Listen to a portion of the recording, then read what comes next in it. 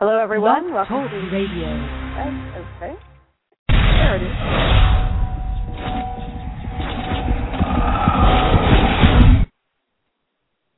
Hello, everyone. Welcome to Winchester Radio. This is our podcast tonight. We're going to be talking about the season finale of Supernatural called Sacrifice. We are not going to be taking guest call-ins this evening because we actually have two very special guests that are going to be taking questions, and we're going to be talking about the finale, probably along with any other particular special effect that's happened during the season, because we are very excited to have the Visual Effects Supervisor, Mark Meloche, and his cohort, Ryan Curtis, with us. Hello, Mark and Ryan. Thank you very much for joining us. We're going to just talk and have questions. If you've got any questions for us, that's great. So let's just get started. Welcome to Winchester Radio. Thank you very much. Thank you. I've never been called a cohort before. I hope you're okay with it. Sounds good to me, yeah.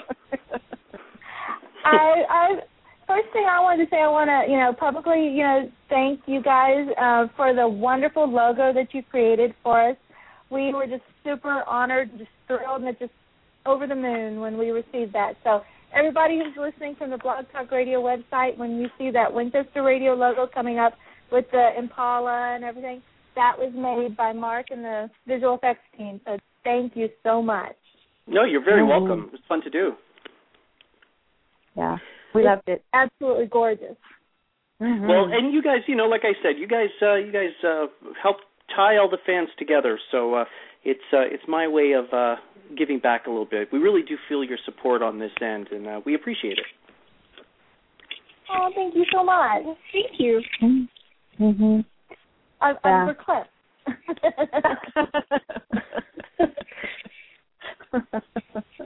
and So you guys enjoyed the final episode? Oh, fantastic. Oh, boy. It was wonderful. It was wonderful and traumatizing and heartbreaking and probably everything you guys just figured it would be for us. Is this enough to really traumatize fandom? Yes, it succeeded.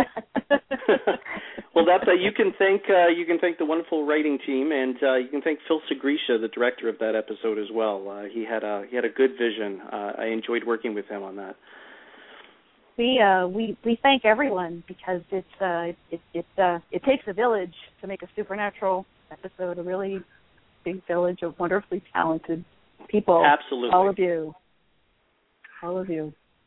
Absolutely. In front of and behind the camera and in the writer's room and everywhere. We were talking before, actually, you called in that we're so excited a lot to have members of the crew on because we don't, you aren't ordinarily out there to within fandom and get to see or listen to reactions to your work. And we just like you to know that it is appreciated and enjoyed. We have lots of questions and are interested to find that out about everything and give you a little forum to get some kudos because you deserve it.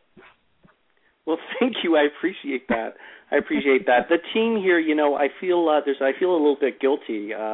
As kind of the face of the visual effects department here, it's interesting. I started off on in the other trailer. We actually work out of two. It's very glamorous. Our digs are very glamorous. We work out of two construction trailers, a smaller one and a larger one. The artists have the larger one on just beside us.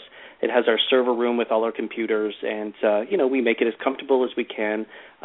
Wonderful, wonderful digs. Very, very glamorous. Very glamorous. They're really the engine behind this whole thing is the artists because they're the ones that are actually doing the work. My job is more just structuring the shots and collaborating with the directors and the producers and the writers and et al. To make sure that, the collective vision ends up on the screen. But really it's the artists. They're the ones that make or break a shot. And this year I was so proud of my crew. I couldn't help. I had to hop on Twitter and I had to gush a little bit because I was so proud of the crew. I really was. They just knocked it out of the park. So I'm glad that everybody enjoyed it. Oh, definitely. And I think people still haven't stopped talking about, that final scene with the angels falling from the sky. So why don't we just jump in and just tell us about that scene? How was it scripted, and what did it say in the script? Did you go, what did it say in the script, and how did you go from there, and how did you create the scene? Well, it's always an interesting thing because at the very beginning, it's everybody handles their jobs differently. For me, it kind of goes, there's that moment of terror where you actually get the script and you read the one line that says, thousands of meteors are falling from the sky, and that's it. And then the emotion of it is built into it as the project develops. But when you initially read it, it's like, how are we going to do that? So there is that initial moment of panic I go through whenever I read a script, and there's it's like that with every visual effect, it seems. The ones with the smoking out, with when Abaddon was smoking out, those kind of things, we've done those so often that we pretty well have it down to a science, and we always try and shake it up a little bit as we go along.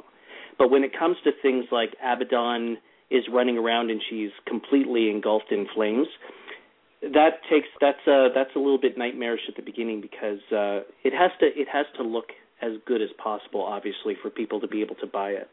And so there's a fair amount of R&D that have to go into that. Then the discussions with the directors as to what their vision wants to see, what they want to see as far as the effect on screen. So it's a collaboration as we go along. For the angel falling shots, it seems like Phil Sgriccia and I were pretty well on the same page from the beginning. Both of us, when we were having our conversations, Phil wanted something epic. And typically on our show, as the fans will notice, that we're very tight. It's a very, I happen to be a horror fan, which is why I dig my job so much. Part of the kind of aesthetic of the show, and other directors movie directors like John Carpenter kind of have the same kind of feel in their approach. It tends to be very closed in, almost claustrophobic. You're always there with the boys. You're always seeing what they're seeing. Very seldom do we get a shot in visual effects that widens out, that gives us some scope, like a cityscape or something like that. So when you get a chance to read and work with someone who has this grand vision of 1,000, over 1 million meteors falling to the ground, and they're falling angels, and well, then you kind of have to be up for the challenge. So typically for inspiration, I have my own visions in my head too. So I take what I'm hearing from the producers and what I'm hearing from the director, and kind of mulling that over and coming up with my own plan and my own approach. Then I go to the artists and I talk to the artists, and then we have our creative, and it's like, this is what I'm thinking, but does anybody have any good ideas or how we can make this even more grand? So that's the way it goes. With that shot in particular, it really was how are we going to get the scope that we needed for this to be a global, big, huge effect. It had to be stellar, literally. It had to be a big, grand, something fitting for the ending of season 8. And particularly because of the subject matter. We have Cass now who's down on Earth, and we've got all his cohorts up in heaven being thrown down. There's a certain emotional attachment that's connected to that as well. So really in our approach, talking with Phil, it was meant to be grand. It was meant to be as spectacular as we could do it, given the time and given the what we have to work with. And I think that right from the beginning, the fact that Phil and I were on the same page, I think that's the reason that the effect at the end worked so well. On top of that, I just have to say that one of the biggest thrills for me too is when you guys see the show, I'm seeing the show for the first time as well. I see snippets of it. I see it get to be built from the ground up as the episodes progress. But I don't actually get to see the final mix or the final sound or the final music or the lead into it, the then, the now, all that stuff. I'm seeing it for the first time as well. So for me, it's a bit of a thrill, maybe a little egocentric too, to be able to see my shots in there with all of the with all their glory, with all of the other artistry added to it, meaning the Foley, like the sound, the music that's attached to it, the final edit and how they've tweaked little things. it really is quite thrilling. And I know that the artists on the other side really get a charge out of seeing their shots in their final form. And I call them their final form because really they're not in their final form until they're in the final show. We see snippets, but that's pretty well all that we see as we go along. So with Phil, the development of those shots for the end, for the real, like the end of season 8, I have to hand it to Phil. We had talked about grand kind of shots. He accommodated. We built it in. We worked back and forth. There was a few go-arounds as far as what the angels were going to look like. I created some animatics, which are just rough animations of what things will look like. Ryan and I tend to be on set, so we were photographing the area that they were filming. That church, by the way, only had 2 walls, the front and one side. So the one that you saw outside, the rest was shot on the stage here. So that was actually quite amazing, too. I am a total geek when it comes to that stuff. They did, I tell you, they did an excellent job. That church was beautiful in its decrepit form. It was beautiful. So we managed, while we were out on location, Ryan and I went around and we surveyed the area with our 35 millimeter, with our 35s and our digital cameras, and shot a bunch of stills. So what that enables us to do is to come back. We can take those images and we can piece together animatics. So in other words, I had a picture of the church that I had taken. So I get to put that into, we work in After Effects here and Nuke, bring it into After Effects and actually build in my interpretation of the meteors in a rough form. And that way I can feed it to Phil. He can take a look at it, see how they're moving, the number of meteors, and it gives everybody an idea of what to expect. And then from there we kind of build it, much like the show is built itself. So really, as far as the way that went along, it comes down to the nightmarish beginning when I read the script and I get that awful sinking feeling in my stomach thinking, oh, God, how are we going to accomplish this, to finally getting a chance to watch it on a Wednesday night and go, oh, my God, I'm glad it's over, but then seeing just the grandeur of it with all the other artistry, with the sound and the editing and getting caught up in the storyline, too. When you're seeing it in pieces, we don't get a chance to do that either. So when you guys see it and you're thrilled to see it, really, I'm there completely with you. I think that's why I have an appreciation for the fans, because I'm a fan myself. So really, as far as the evolution of the shot goes, that's kind of the way it happens for that one there. And since you... Go ahead. Go ahead, Jenny. Oh, I was going to say, since you don't see it in its final form until the air date, what has been the visual effects moment for you, seeing it done, that just kind of took your breath away? Like, we did that. Well, for me, seeing it in the context of the show is one thing. For me, I get a charge out of seeing the sound effects and the music put to it, because that's the other. It injects, like, the visually. Yeah, I think that we do a great job visually, but as far as the emotion of it, that extra little layer of icing that makes the cake complete, that really is the sound guys and the Foley guys, and they're the ones that really put to it. So really, the biggest thrill for me is to see the shots that we've produced here, but with sound. That's and in the context of a full show, because like I said, I'm seeing it really for the first time in that context, and I'm still a total geek when it comes to the genre, and I'm a fan of the show too. So for me, that's the biggest thrill, is to see how someone else, another artist, is interpreting our shots, which were done by a bunch of artists on the other side, and how they've added to it. So that's the culmination of everything. That's the biggest thrill, I think, for me. So for you, it's a very much a final product kind of thing.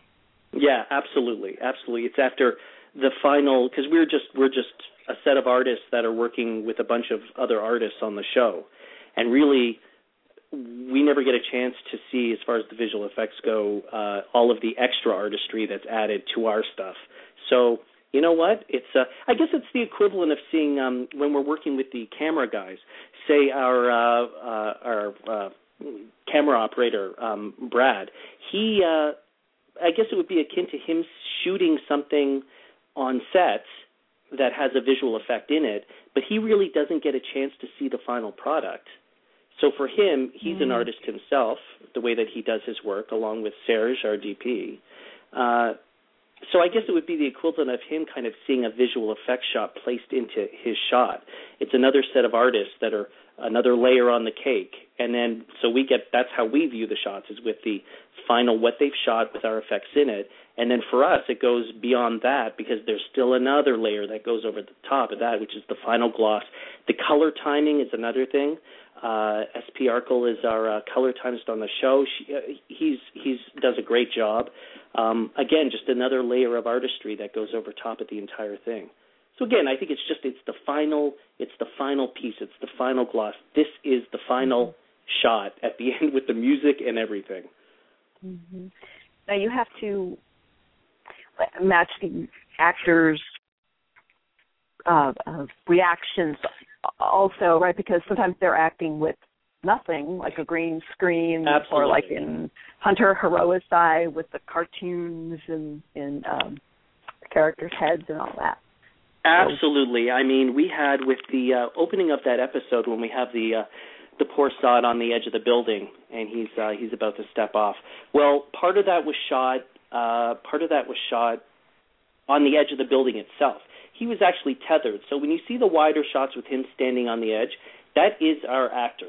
It's not a stuntman. It's not someone else. It's him. He's in a harness. He's got a wire that's keeping him from going over the edge, but he is standing and looking about, 8 stories down, something like that.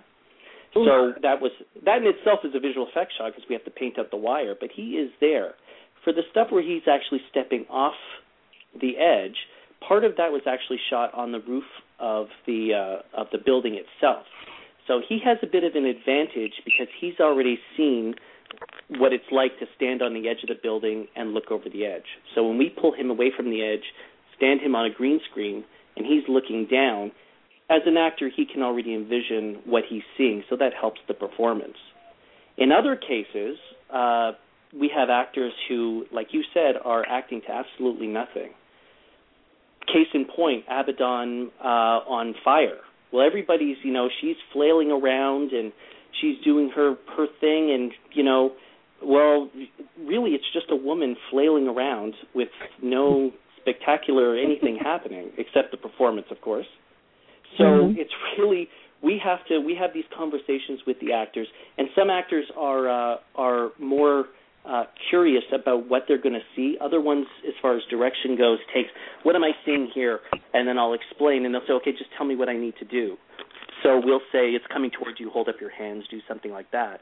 But other actors, Jared and Jensen are the perfect examples that when you start explaining to them exactly what is going to be happening in the shot, they start adding their own layers as well. So they're like, okay, how about I do this, or how about I move off to the side, or is it going in that direction because then I can look over there. And so they help the perform. They help us out so much because when things don't line up, when an actor's looking in the wrong spot, sometimes the eye lines are off.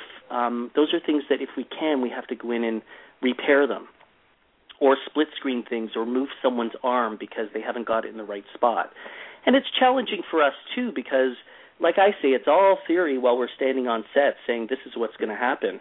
But until it's actually edited together and we see what the performance actually, how it's registered, on, quote, film, we don't really know how the visual effects are going to play either, to a certain degree, because sometimes it's dependent on the performance itself.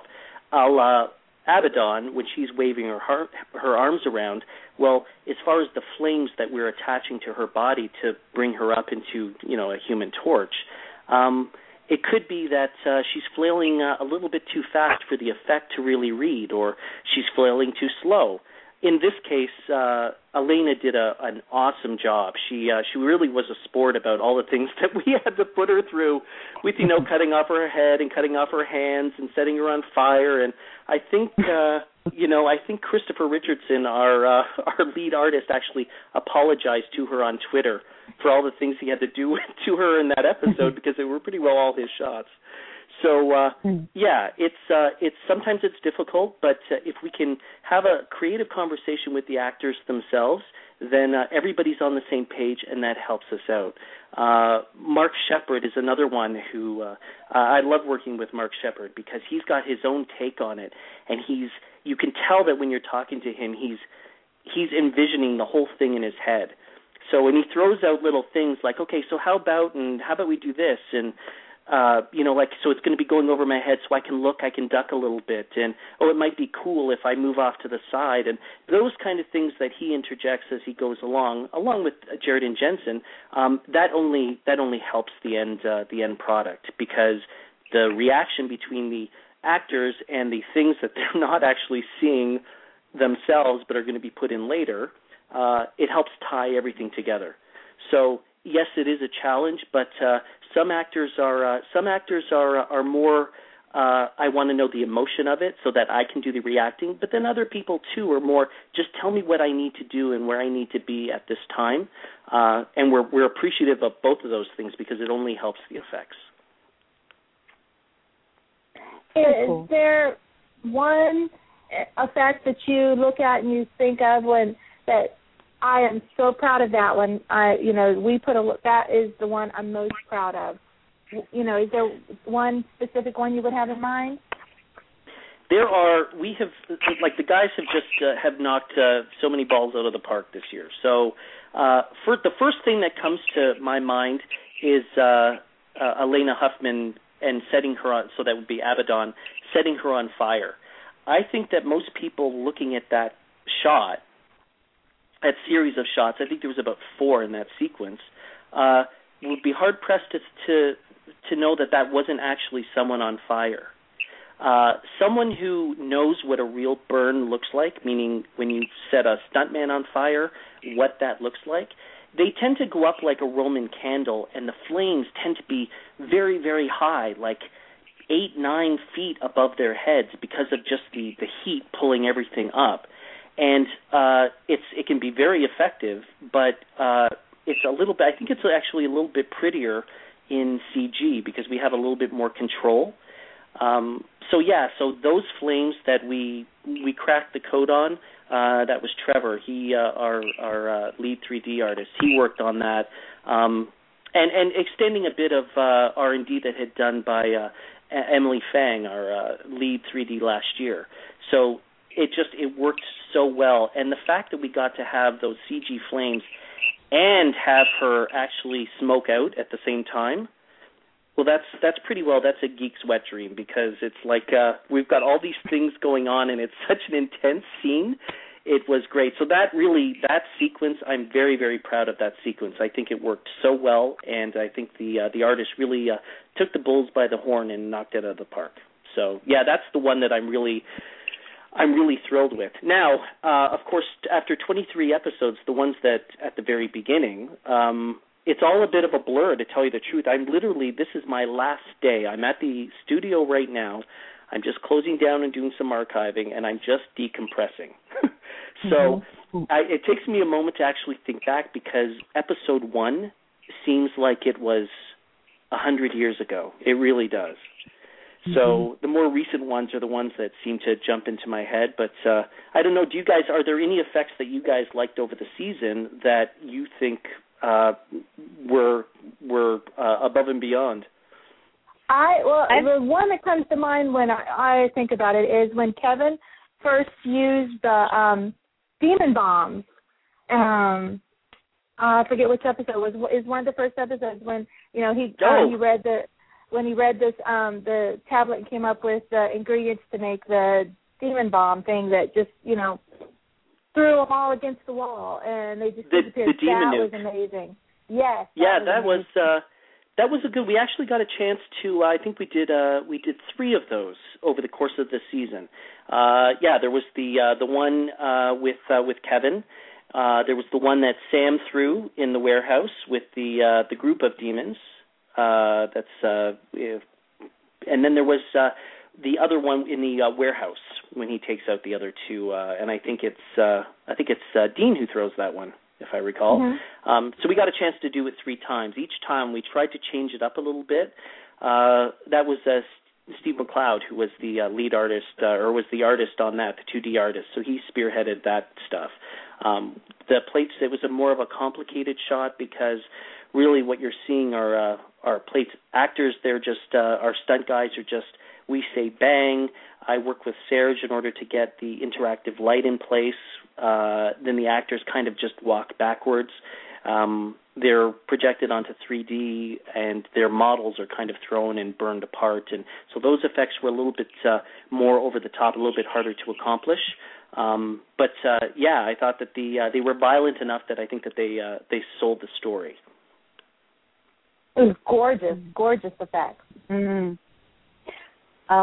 I have a question about an effect that's actually been around on Supernatural for many seasons, not just this one, but I think this season is the first time. It's the demon smoke when they're exorcised out of their meat suit, and usually it's black or like charcoal color, but Crowley had red smoke. And did I see that? And Abaddon, was her smoke a little bit different color? I mean, maybe that was just me, my eyes, but I thought her smoke was a little different color too. Yeah, Abaddon's smoke was actually, she coughed up our usual black-gray smoke. It may have taken on a different tinge because she was still burning at that time. So the smoke's illuminated by the orange light in the room. But she was a knight of hell, so I thought, well, maybe she's got different smoke too because she was considered a knight of hell. Well, there wasn't in the script. It was just a regular demon smoke out, but we got very excited over the fact that we got a chance to make the smoke red.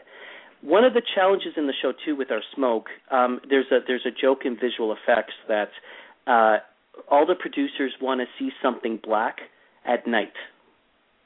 It never fails. The black smoke, black inky smoke, but we're going to shoot it at night. Okay, we'll give that a shot. So that's kind of the bane of, I think, every visual effects person's existence is really effects that are supposed to be really dark in really dark rooms. It doesn't really work. But we give it a shot. So we were extremely excited when we found out that we were possibly going to get a chance to make Crowley smoke red. I mean, I think everybody that we got such a charge out of that. We're like, finally we get a chance to use a different color.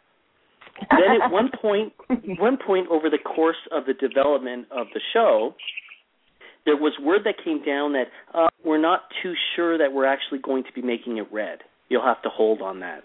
So we actually surged ahead when we had the effect. At that point, we weren't sure which way it was going to go. We actually rushed to get a version out that showed the smoke in its red form because we were all so jazzed about it, and it looked so good that we pushed it through. We did one shot, sent it down to get approvals because we just wanted to say, like, hey, look at how cool this looks.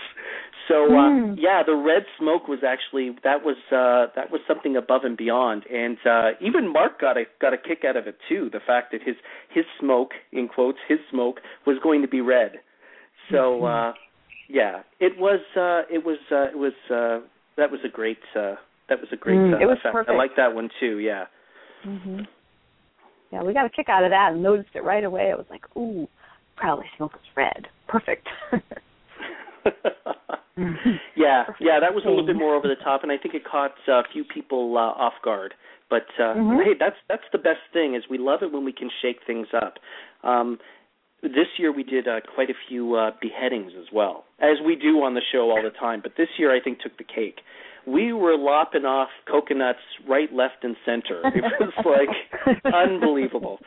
So even then, we try to do them in different fashions. Have the purgatory ones were worked out pretty good when they were trying to make their way back with Bobby and Bobby and Sam, and they're attacked by the vampires. One of those, like the stuntmen, were just having a blast. So there's a couple in there that if you watch, they're a little different from what we've done. We had one stuntman, I'm sorry I don't know his name, Sam takes a swing at this guy and takes his head off, and this guy does the most beautiful horizontal pirouette in the air before he falls down, and his head goes spiraling off in the other direction with a nice trail of blood behind it, and all of us saw it. It just kind of worked, and we were all like, oh, that's cool. So, I don't know, maybe you have to be a little sick to do this job, now that I think about it. I don't know. Well, you know, we would have to be just as sick because we enjoy it a lot. I think that's certainly a commonality between all of us, all of the fans. Is the show certainly takes it in different directions, and it's interesting because we run into obviously there are censors that are involved with this as well. We just can't show anything. Lord knows we have tried on occasion, but we do have our limits as far as how we can push things. So there's a fine. That's part of the artistry of it, too, is although you're watching someone be decapitated, that in itself is an awful, awful premise. So, you know, when we're doing those shots, there's a certain amount of research and development that goes into trying to get the right looks. So it's probably one of the few places that, as far as the Internet goes, there's some pretty choice stuff that ends up on our screens in the studio here. Because when we're lopping off hands and lopping off heads and we're giving a gunshot wound and we have to have someone with their head stuck in an oven and burn them, we need some place to start. So the place you start is on the Internet. It's a source of all things vile. So we start there, but unfortunately, many of us have been scarred by some of the stuff that we've seen on the Internet while we're doing our research. So we have to stylize it. We have to pull it back. There are a few rules that we have to abide by in order for the censors to allow that to go through. No arterial blood. So when someone gets their head cut off, you notice that there isn't a lot of spray. When someone gets their head cut off, you'll notice there isn't a lot of blood in general. Actually, we've got a few trickles that run down for effect down the neck, down the stump. But other than that, that's about it. And the cuts are always very clean. So no ragged stumps. We can't make it too gory. Here's a little fun fact for you. In the second last episode, it would have been 22. Flashback was the name of the episode. We're bringing back old characters, as you recall, and one of them is the guy from the Wendigo episode, and his head explodes at the beginning of the episode. Well, the way it was shot was he leans against, his eyes bulge out, we made him bleed, veins pop out, he falls out of frame, and they fire the blood cannon on the door. Then we see him fall onto the floor. Now, what you guys saw was there was actually two shots in that. One where he hits the floor, and we're above him looking down. That's the one that you guys saw, with the kind of a ragged stump and the blood pool that starts. What you didn't see was there's a shot while he's hitting the floor, while we're actually in front of him at ground level, and as he falls, his head has been blown off. This is when we try to push the boundaries of things, and then they wrap our knuckles. He's actually blowing off. His head is blown off, but it's from about the mid-mouth up, so it's just kind of cavern with ears. And our animators went to town and actually had skin flapping and the whole bit, and we thought it was like we saw it. We're like, oh, you know what? Okay, we're going to try and push this through, but there's no way that they're going to let this go. We pretty well knew. So lo and behold, Todd Arnar, my boss, gave us a shout and said, well, the shots look awesome, but I have a feeling that standards and practices might have an issue with them. So can you, in a preparatory way, just kind of clean it up a little bit? So what we did is we went back. We already had a stump from our previous beheadings, changed the halfway through the head gag down to just the stump, and replaced that, and then we replaced the stump on the other shot as well. But because it's so visceral and in your face as he's sliding towards the camera, they ended up not going with that shot at all. So it can be a challenge sometimes. We get bored with doing the same thing all over, so we try to shake it up a little bit. But sometimes we push it a little bit too far, and we get caught, and then we go and we do it again. Well, and you mentioned like being kind of sick to do and watch. I'm going, I want that one. I want to see that one. I don't know. Who knows? At some point, I don't know. Maybe it'll end up on Vimeo or something like that. I don't know what the rules are with showing you stuff that's been cut out of the show. But it was a nice shot. Like overall, the sequence worked really well. But it was, I think, a little bit too visceral and too real. Our job is to entertain and maybe gross out a little bit, but we don't want anybody passing out in front of their televisions either. So sometimes we have to pull it back. That was extremely gross. Like you said, it was like popping, like turning purple, and like a grape. Exactly, It was so gross. So what you did get on the screen was still really, really gross. So excellent. I'm glad. We do have fun. We do have fun with what we do because it's always a mystery. We are done season 8. They're going to be starting in the writers' room soon, creating the arcs for the next season. So it's a mystery as to what exactly the monster du jour will be for next season. So it's as much of a surprise for me as it will be for you guys. Now, you mentioned that sometimes, you get bored, doing the same effects over and over. That was actually one of the questions I was going to ask. Is there one effect that you're just super tired of doing, like maybe, the black eyes or, something like that? Well, you know what? You hit it right on the head. If it has to be anything, it has to be the black eyes. The black eyes are really more an exercise, more of a technical exercise. We pull the glints out of the eyes themselves, so we're using the actual reflections in the eyes. We isolate those, and we put them on a separate layer. Then we black out the eyes, put those glints, the reflections, back over top, and that gives it the realism that we need in order to be able to sell the effect. Because typically when the eyes turn on and off, they're still smooth surfaces. They would still reflect the same light, still have the same highlights, that kind of thing. So it's more of a technical challenge than anything else. Part of the reason that originally when the show started, we were using black contacts. And on occasion, for very long scenes, we still use black contacts. But the sclera lenses, they're contact lenses, but they're huge. They cover the whole eye. And you can get them with varying sizes, but the bigger they are, the more uncomfortable they are because they're covering an entire eyeball. They're not just covering the cornea.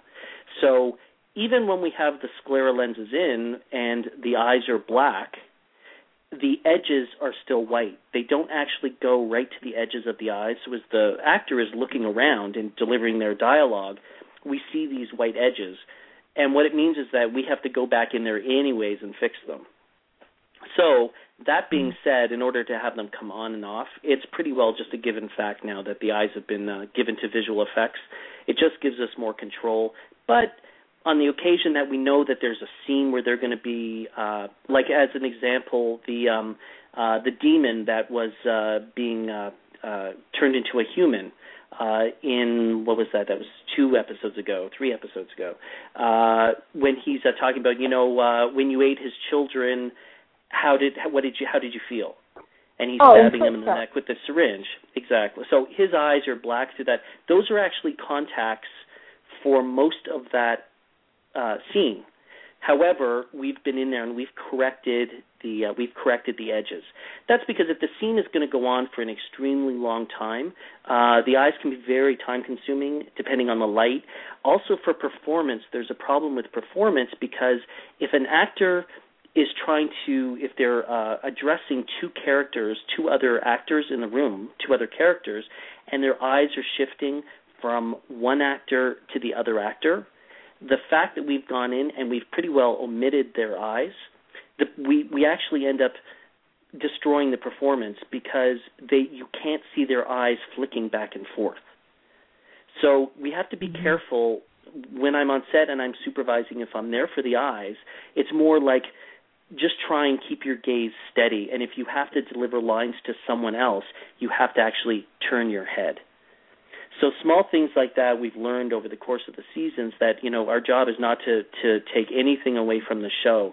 And so sometimes we need a little help. Those are the instances where we go to the actors and we request a little bit of help and ask them to modify their performance a little bit, because literally you wouldn't know who they were looking at, and it can get confusing if they're supposed to be delivering one line of dialogue to a particular character in the room and you can't see their eyes move.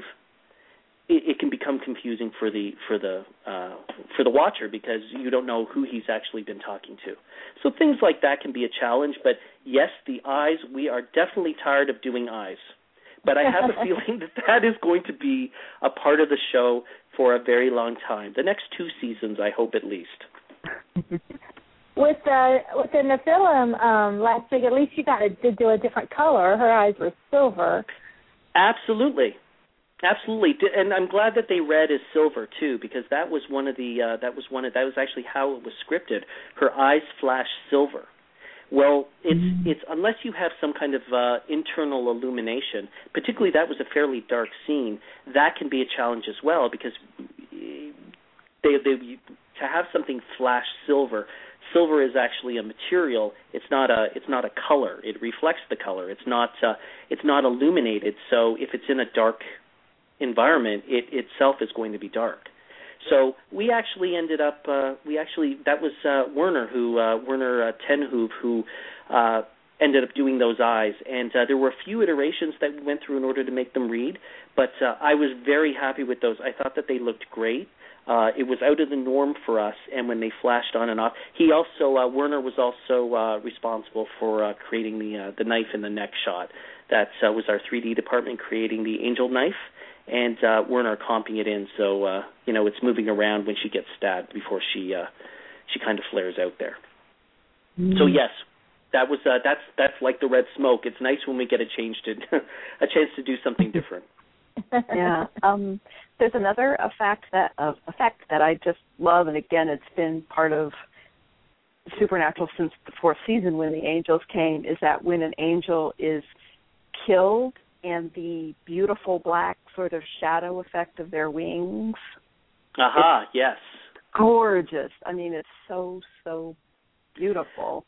I just had a conversation with one of the artists that worked on the very last Castiel wing shot when they're haggling over the tablet and he's about to break the table. And he's talking with Crowley. Mm-hmm. And he flares and his wings open up and whatnot. That was, I think, the 3rd time that we've seen that effect on Cass, where he's grandstanding, he's powering up there, he means business. It really is such a beautiful effect, I have to say. I was fortunate enough that the first of those shots, how many seasons ago now, I don't even remember, when Cass is in the barn, and I think it's when we first meet Cass, actually. Mm-hmm. I got a chance, that was one of the shots that I got a chance to work on. So the first, as an artist on the other side, before I actually moved to supervisor here, I was lead artist on the other side, and that was one of my shots, and I loved working on that shot. It just had such a grand feel to it. So it was interesting this time as supervisor to be able to set up the shot. The shot is very symmetrical in order to give some dimension to the frame to make it a little bit bigger. And the artist that worked on it was Kevin Genzel, who's just an excellent artist, and I'm so glad he got a chance to work on that shot, because that whole sequence with Cass's glowing eyes, just his aura, that whole thing, that was all Kevin, and he did an excellent job. I was very proud of those shots. I thought that they looked great. Mm-hmm. So yeah, that was all Kevin who did those, and the wings, we actually had to go diving, and we hadn't done the shot in so long that we had to go diving into the archives. Time is short for us. We only have 8 days or so to put everything together. So time is short. We didn't want to have to recreate wings because they have to be built, they have to be animated. So we actually went digging into the archives and found a set of Cass's wings from seasons past, and got a chance to reuse it in that shot, and it looked great. I was very happy with that shot. They are gorgeous. I like the dead angel wings as well. The dead angel wings, are favorite. just we haven't actually seen those. There's an evolution in the show too. As you know, do you remember when angels were killed? There was a heck of an explosion. In fact, it took out a factory almost at one point. Because just with the way that the story arc goes, I think that has kind of fallen on the wayside a little bit. Only because we would be destroying whole cities with the amount of angels that we've taken out in the last episode. So I think it's been pared back, and it's more of a specialized effect now. But even the smiting and whatnot, those are all exercises in light, and really that's on this show. This year may be a little bit more of an exception than seasons past. But Eric Kripke, as when he was showrunner and obviously the creator of the show, the visual effects were very much more subdued. There was nothing too flashy. There was never anything too over the top.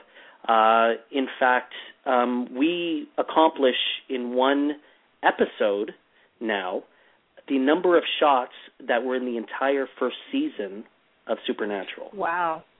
Yeah, that's just one episode now. So we're going through that 23 times over the course of a season this year. We did an extra 400 or so shots this year, which is about 45% more shots than we've done in seasons past, with the same crew, with the same amount of time, all of that stuff. So it was a challenge, but it's always interesting to see how that comes about. I'm watching the scene right now where the angels are falling and talking about the wings. There was the one scene where we see the angels' wings burn off. How different was it or those wings? Those were actually created from scratch. Those were animated. It's a specialized shot. That was and the animatic for that was created very, very early in order to get the right kind of feel for that.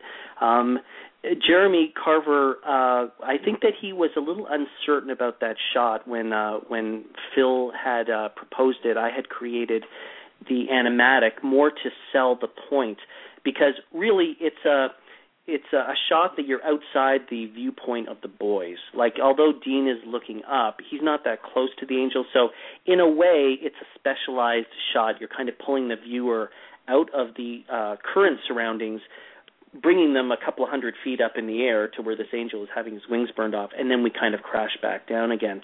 And I think that Jeremy initially wasn't too keen on that approach, but I think after he saw the animatic and some of the ideas that Phil was bringing to it, and the way it was realized by the visual effects department, I think it turned out to be a pretty cool shot. So we went to town on that. That was created fairly early in the whole process, and just kind of evolved. We had a little bit more time to work on that shot, and it had a few iterations too. Again, trying to read it and trying to make sure that you can tell it's a human. And originally we had him fall, and we had him in a position that as he rotated and the way the light was playing off him, it actually looked like he didn't have a head. So those are things you can't really forecast until you see a render, until you see the actual shot put together. And it's sometimes it's more people who see it for the first time. And sometimes you have to gauge a shot, because we're looking at it for weeks on end sometimes in the initial development stage, and you tend to get locked into certain, like, oh, let's make the wings look a certain way, but you can start to forget that the head is getting darker as it's evolving to a point that although we know there's a head there, someone who's looking at it won't see that. So you have to kind of open that up to some viewing, and when someone has a point or a critique of the shot before anyone else sees it, you kind of have to take it to heart and see if you can see what they're seeing. It helps remove you from the shot because you've been so close to it for so long. So that shot, the wings, yes, the wings were created fresh for that. The fire sims were the same. It was the same approach we took with Abaddon and her fire sims. They take a really long time to do. There's a lot of tweaking that has to go on to get the fire looking right. And also the airflow that's kind of pushing over the angel, he's traveling at terminal velocity. So the flames are going to change their look a little bit, and that's stuff you can't see until the final render. So, I was happy with those angel shots. I thought that particularly that one, again, something that was different from what we've done in the past. Mm. Yeah, and that can't be said about that final scene. It was absolutely gorgeous, and like you said, the scope of it was huge. And it really was. Particularly, I've seen that end shot. Well, in total, I've probably seen it about 100 times because of its development. But I've watched it about 8 times already in its final form, as you guys see the shot. And it just still comes back to I keep harping on it, but it comes back to the sound and the music, the way that it kind of all pulls together at the end. It really is as epic as I think it should have been, and I'm just like Phil really did the direction in that show was great. I'm glad that everybody enjoyed it, and I'm glad that the message, the storytelling aspect of things translate, because that's really the biggest challenge we have, is trying to sell the story at every go. It has to be going in a certain direction. It has to be a certain color. It has to be violent. It has to be subdued. It's too bright. It draws your arm. One of the things we battled with Sam's arms glowing in that final episode as well was there's such a poignant discussion between the two brothers towards the end there when Sam is talking about what he's confessed, and it's a hugely emotional moment. Now the arms themselves are starting to glow throughout that scene. But when we saw the initial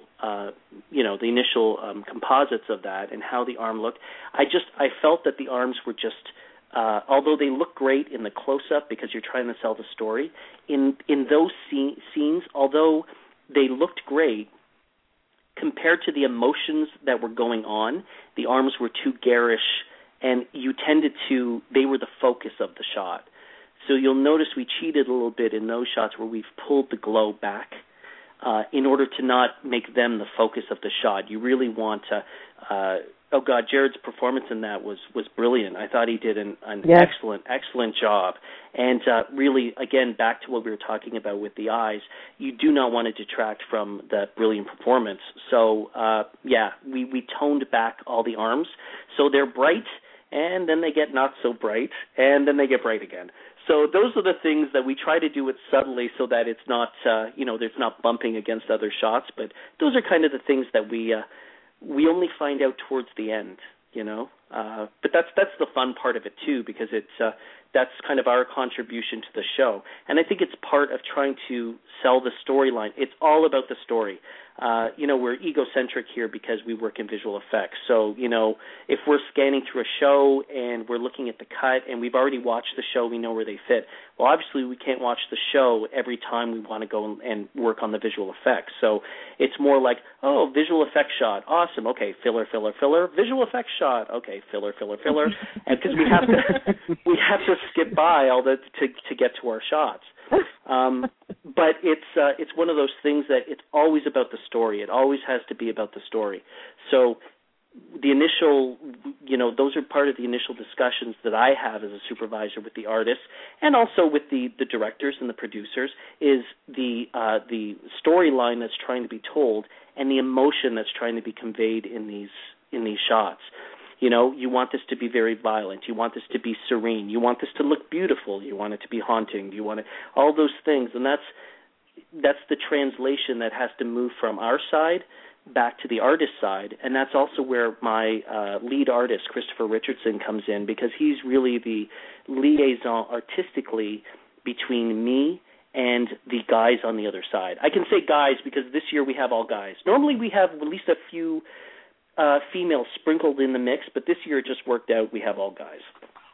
So on the other side, he really does try and set I set the tone. I have a chat with everybody over there, but as far as because I'm on set, because I'm being pulled away, I'm in meetings, he really carries that, and then he's my liaison. So as things are starting to get done, or he thinks someone is straying from the storyline or from the look of the effect that's intended, he'll flag that and he'll bring it up. So, yeah, very important to have him on the other side. I'm lucky to have Christopher Richardson. He's a great guy. Very cool. We talk a lot about the things that you add to a scene, but you mentioned a little while ago, like painting the wires out and such. What's been the biggest challenge as far as removing something from the scene? Very good question. Very good question. So Jensen had a bit of an accident. I guess that was about show 5. I'm not quite sure even what episode. Like I said, it's a bit of a blur at this point. But I think it was around show 5 or something. And Jensen actually fell and kind of ripped his chin open. And they had already shot, because the show is shot, for the most part, it's shot out of sequence. They had already shot portions of the sequence. So for him to all of a sudden show up with a bruised, swollen chin would not have looked very good and would have been a bit obvious. So, I don't even remember. Ryan, you're there. Do you remember how many shots we had to do for his? It was in the 20s or 30s, I think. Yeah, there was just so, and he's moving around. There's no tracking markers. We have to go through and paint it out, and we have to be very careful with that beautiful face of his. So we don't want to undo anything that's there. So we have to that's something that you really have to spend the extra time on, because, he's one of the stars of the show. So we have to be a little bit more particular. So we actually did quite a few chin fixes for Jensen. He was actually very appreciative. I got to say, you know what? He bought the visual effects department a very nice bottle of scotch. With a nice little card, that said, "Thank you for fixing my broken face. I hope this helps take away some of the sting, Jensen." So that was very nice of him, but I think that also shows the kind of guy he is too, because he really is a team player and a joy to work with. So yes, Jensen was one of those things that we had to paint out. I always threaten them. I said, if they, we're joking around on set or something, I always tell them, okay, you know what? I can add 80 pounds onto you very easily, so be nice to me. So it's, and then there's all kinds of things, and that's, we everyone's pretty well used, and we have this conversation about all the things that we do, the obvious stuff with the smoke and the fire and all that. But there's a huge amount that's taken away, like you said. All of the stunts have wires involved in them, so those all have to be painted out. We have wardrobe fixes. When a stuntman is pulled with a wire, the wardrobe and the harness that he's in tends to pull. So even though we paint the wire out, he's still got a bulge in his jacket where it looks like some invisible guy's got him between the shoulder blades and is pulling him backwards. Well, we have to actually fix so the jacket is actually warped back into position as well. There's again, it's more of it's a technical thing, because you have to go in pretty well frame by frame and repair each one of those as you go along in order to make up 24 frames per second we work at. So if the shot is 2 seconds long, that's 48 frames that you have to go in and actually hand paint the corrections in. The good thing is that typically the stunts and all those things are pretty quick. So it's one of those things that, doesn't take a whole heck of a lot of time to do. And everybody there, I am just going to change phones because I hear a beeping, and I think that's my phone about to die. So I am just going to move over and grab a fresh phone. Oh. Hello. There we go. Seamless. That was my coordinator Ryan, who passed off the new phone to me. So that's there. He's done his job. So there's all kinds of paint outs that we do. There's marks. There's logo paint outs. Sometimes things are flagged from the CW, product labels. Car logos or something that we hit quite often, like there's someone being hit by a car, but there's a Ford logo that's prominently displayed in the scene. Well, the fact that someone's getting run over by a car, Ford probably wouldn't be very happy with having their logo prominently displayed in that scene. So that I can understand. So in that case, we paint out logos. There are things like every now and then we help out our DP Serge. Sometimes in order to get the best light on the actors' faces, it may be showing, like you might find a white bounce card or catch a bit of a light or something in a reflection in the car, something like that. Those are things that we try to help out as much as we can because, one, it's time-consuming to have to reset up the lighting in a scene. Two, Serge is a great guy, so we help him whenever we can, and the show absolutely looks gorgeous because of his vision. So we try to help out where we can. So sometimes we go in and we can paint out reflections here and there, and thankfully Serge is professional enough that we hardly ever have to do that. It's like being a mechanic on a car that never breaks down. So that we're lucky that way. So there's a lot of stuff that just kind of passes by, and a lot of matte paintings that we do, things that invisible effects, cityscapes, changing buildings, those kind of things. It's all part and parcel of the visual effects aspect of things. The creative stuff, well, that's typically more of our beheadings and our demon smokeouts and our angel wings. But there's a certain amount of process involved in that as well, and that's exactly what you spoke of, which is the paint outs and the stuff you don't see. Has there been a visual effect that you have created that people would be surprised to find out it was a visual effect? Oh God, that's other than Mark Sheppard, actually, we create him in CG. So yeah, he's actually just a model. That's why he canceled on our podcast. He's not really real. Yeah, sorry guys, I hate to break it to you, but there is no Mark Sheppard. He's just a bunch of ones and zeros. That explains so much about Mark Sheppard. That's a good question. Anything that I can think of, Ryan? Anything you can think of that's... You know what? I think the number one thing is the exterior men of letters doesn't exist. That's a good one. The exterior men of letters is actually just a hill underneath a bridge. Really? We had the building in there. Yeah, the entire building is CG. Great example. Oh, wow.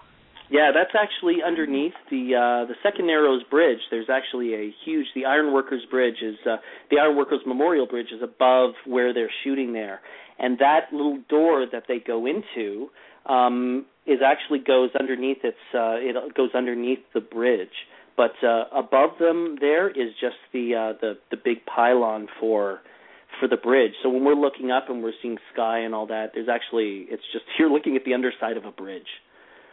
So wow. Yeah, that's actually a good example. That's a lot of people are surprised that building doesn't actually exist. That was modeled and textured by Trevor, our lead 3D, and he did an excellent job. And those shots are tracked, and the technology has changed quite a bit in the last. It's changing all the time.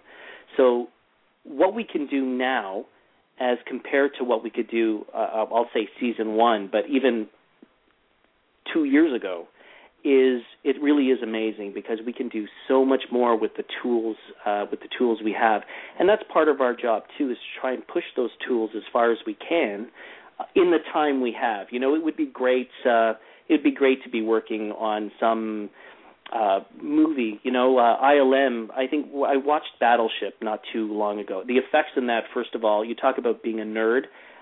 I squealed like a little girl when I saw that. I think the effects in that are absolutely beautiful.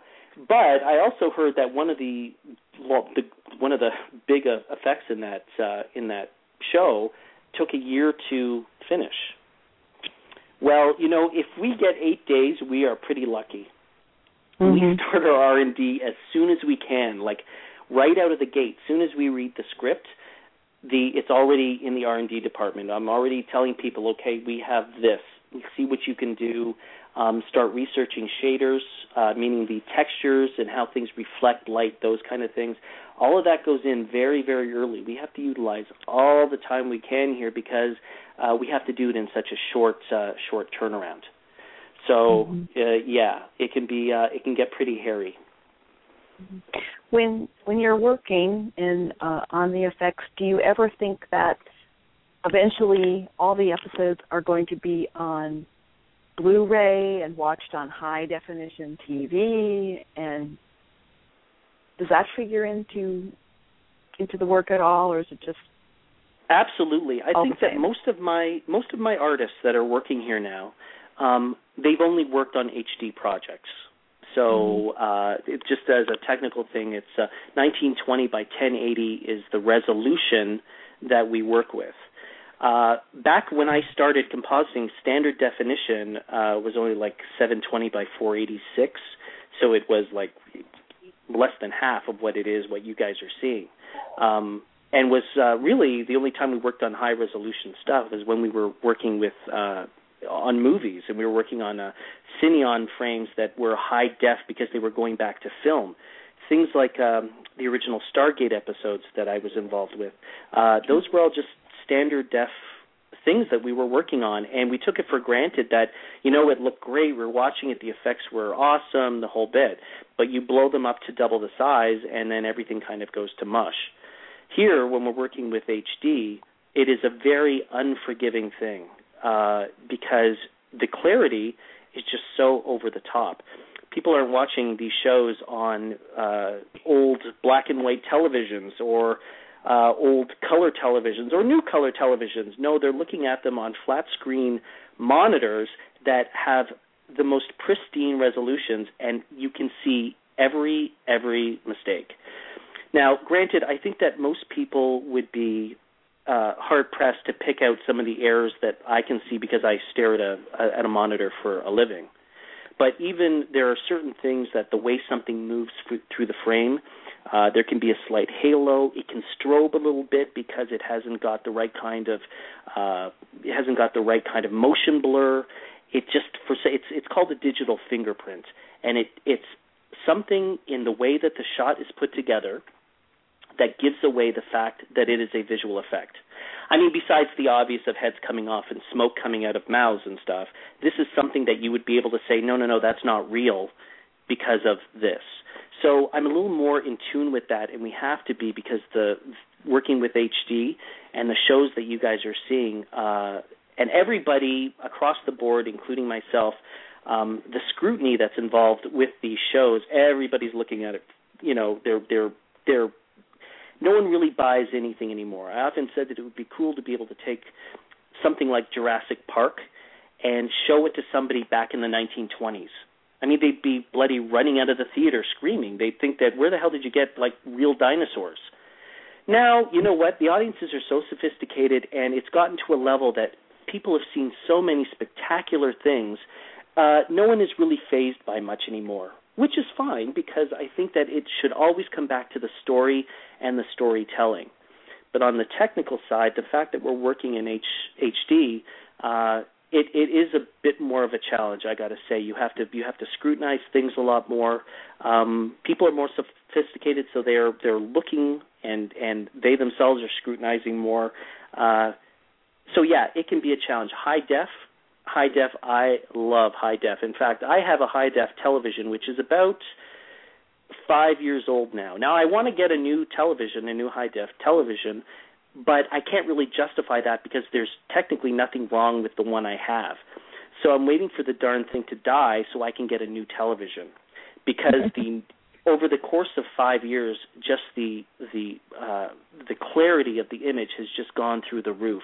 It is spectacular to watch Supernatural in all its glory, particularly on, I watch it high def on television and whatnot, but really the acid test for me is when I can go back a season, like say to season 7, and I can watch the entire season on Blu-ray. For me, really, because I can pause, I can go through, I can do all my analyzing there. That's really the acid test for me. So yeah, HD, It's great for everybody. It's great for the viewing. The audience loves it, but it's certainly more work, and that translates outside of visual effects as well. You have to understand that also things like the people that are working in set deck or costumes, all of those are open to the same kind of scrutiny that the visual effects are in HD. So any errors, threads that are hanging out of clothing, dandruff on an actor's shoulder, all those things have to be taken care of because they're so obvious. It's like you're looking at the person in real life standing 3 feet in front of you. So any little nose hair that's sticking out, there are people dedicated to just nose hairs because that's the one thing you don't want. And if it happens to slip through, then it comes to us, and we paint it out. So high def, yes, I love high def, and the fact that we're turning out the stuff we are in high def, it looks spectacular. So yeah. I've been rewatching a lot of X-Files lately, and yeah, since it was filmed before the high def and the Blu-ray and everything, so you can see little things that you didn't pay attention to when they first aired, because that was that was the only definition you had. It was just standard, regular, normal. But now when you watch it on high def, it's not as pretty as you remember it being. Exactly. And again, audiences are becoming so much more sophisticated that it's well, why does it look like that, or why are we watching it at 4:3 aspect ratio? Everybody the bane of my friends are quite, they cringe every time I come over, because if they're watching something and they've got it it's either squeezed or it's elongated or it's in the wrong aspect ratio, I'm like, why are you watching this? And then I'm like, can we fix this? Because it's like I can't get beyond the fact that the actors are a little bit too skinny or they're a little bit too wide. Like, that's all I can see. It completely pulls me out of the whatever I'm watching, partly because just that's what I do. So I'm in tune with the small little technical aspects. And so my friends, I don't get invited over to watch television very often.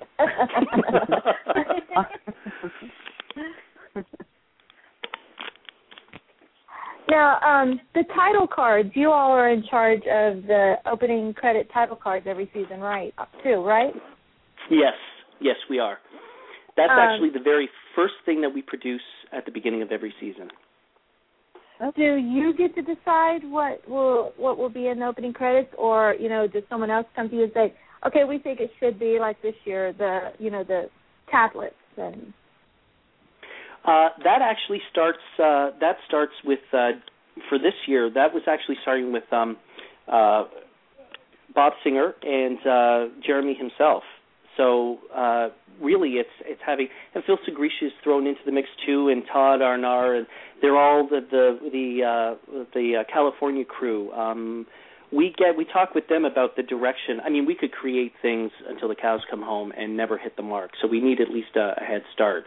So our conversations are based on, and at that time, the arc of the show is known. So thematically, the titles can reflect what the rest of the season is going to hold.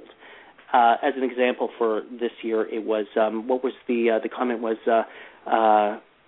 Fire Meets Indiana Jones, I think, was one of the things that came up, and it was more because we were dealing with symbols and tablets and that kind of thing. In order to get it in the right direction, you kind of have to have a state of mind, like, think fire and tablets. What can we do here? So glowing tablets, symbols. We'll go, instead of showing tablets, we'll show symbols. And from there it just kind of escalates, and everybody is thrown into, I'm even thrown into the fray at those points, coming up with ideas, and then it goes to the artists. And this year was a bit of an exception because Christopher Richardson designed the title after the discussions with Post down south. Christopher Richardson actually designed those titles all on his own. So he was really the one artist that could go to town on those. I think Werner Tenhoff was also involved in that to a smaller degree, but really, out of all the years that we've done the titles, this was the year that it seemed to come together the quickest. And that was Christopher. So he carried the creative for that. And I think that he did a really good job. It's dynamic. We work within a certain parameter. I think the show opener is about, I think we have about 10 seconds to tell our little story. And that doesn't change. Every season to season, that's the same. It reflects, obviously, what it's going to be, what the season's going to be about. But that is definitely us. It's the first thing that we get done. It's a little more difficult than what we normally do because it can be it's an artistic approach. There is no definite answer when we come to that. When we lop off someone's head, it looks, quote, real or not. And little mistakes in there can be, it should have a bit more blood, it should have a bit of a skin flap, it should have this. When you're looking at something like the opening titles for the show, well, it's so subjective. Anybody could say that, no, it needs to be more red, it needs to be more blue, it needs to be bigger, it needs to be fatter, it needs to be thicker, it needs to be this, it needs to be that. Really, it is that in all across the board, it is a collaboration of everybody involved, really above all other shots, because there is no right answer for those. It's just everybody agreeing that, hey, this looks cool, it tells the story, this is what it's going to be. Because we could play around with it until the cows come home and never get to an answer, because they're artistically, as in with all art, there really is no final answer. It really is, it's a subjective thing, and it's the emotion that's conveyed through the piece of art itself and the person who's actually looking at the art, how they perceive what they're seeing. So that way, those titles, yes, they can be a big pain in the butt, let me tell you, because there is no answer. So it's sometimes in seasons past, we have gone through dozens of iterations of titles before we finally cracked something that someone said, okay, this is the direction, and then it evolves from there. But we can be spinning our wheels for a really long time. This year, though, I got to say, it all came together very quickly. So yes, indeed, that is the visual effects department that puts that stuff together. Have you thought about? Well, it's my favorite. I have to say, it's my favorite credit sequence since probably the second season. The second season and this season are definitely my favorites. Absolutely gorgeous. No, excellent. Excellent. Have you thought about 9th season yet, or is that like a traumatizing question? You're like, oh my gosh, I just finished 8. Give me a week. Oh. Calm down. Are you trying to make me cry? Yeah, no. No. We're just excited. No, it's honestly, you know what? It's just I'm still one. I'm elated at the season. I just think it was such an awesome season. It really was. I'm not talking about the visual effects in general. I'm just talking just the show, the crew, the producers, the showrunner, the everything. It was such a great experience this year. I got to say, it really was a lot of fun. So yeah, as far as that goes, I mean, hard to say. It can be a lot of. It can be. It's okay. It's really as far as like trying to hone in on season 9. One, I have no idea what next season's going to be about, and to tell you the truth, I think everybody is just taking a deep breath right now. Partly because we're in between things. Everybody goes balls to the wall right at the beginning, right to the end, and then it's just a big breath of air that you take, getting ready for the next round. So to tell you the truth, I really haven't given it any thought. I'm just, we made it through this season relatively unscathed, and I am looking forward to next season, although I'm going to be traveling to London and Spain in about a week and a half. So really I'm more excited about brushing up on my Spanish, yo poquito hablar español. See, I can't even say it right then. And getting ready for my vacation. Qué bueno. Yo hablar poquito español. I'm laughing at you. Vinny's Mexican, so yeah, she can help you there. There we go. So that was the first thing. That was the first thing I learned. Yo hablar poquito español. Just because then at least people know that I'm just a dumb Canadian boy who didn't learn their language, and I need to know how much this is. So it's, and I actually, when I was at Lost Boy Studios, I spent quite amount of time in Mexico City when I was down there working with Virgin Studios at the time. So on quite a few commercial shoots that I was supervising down there. So that was always a fun, and I loved Mexico City. It was great. I'd love to get back there sometime. But I digress.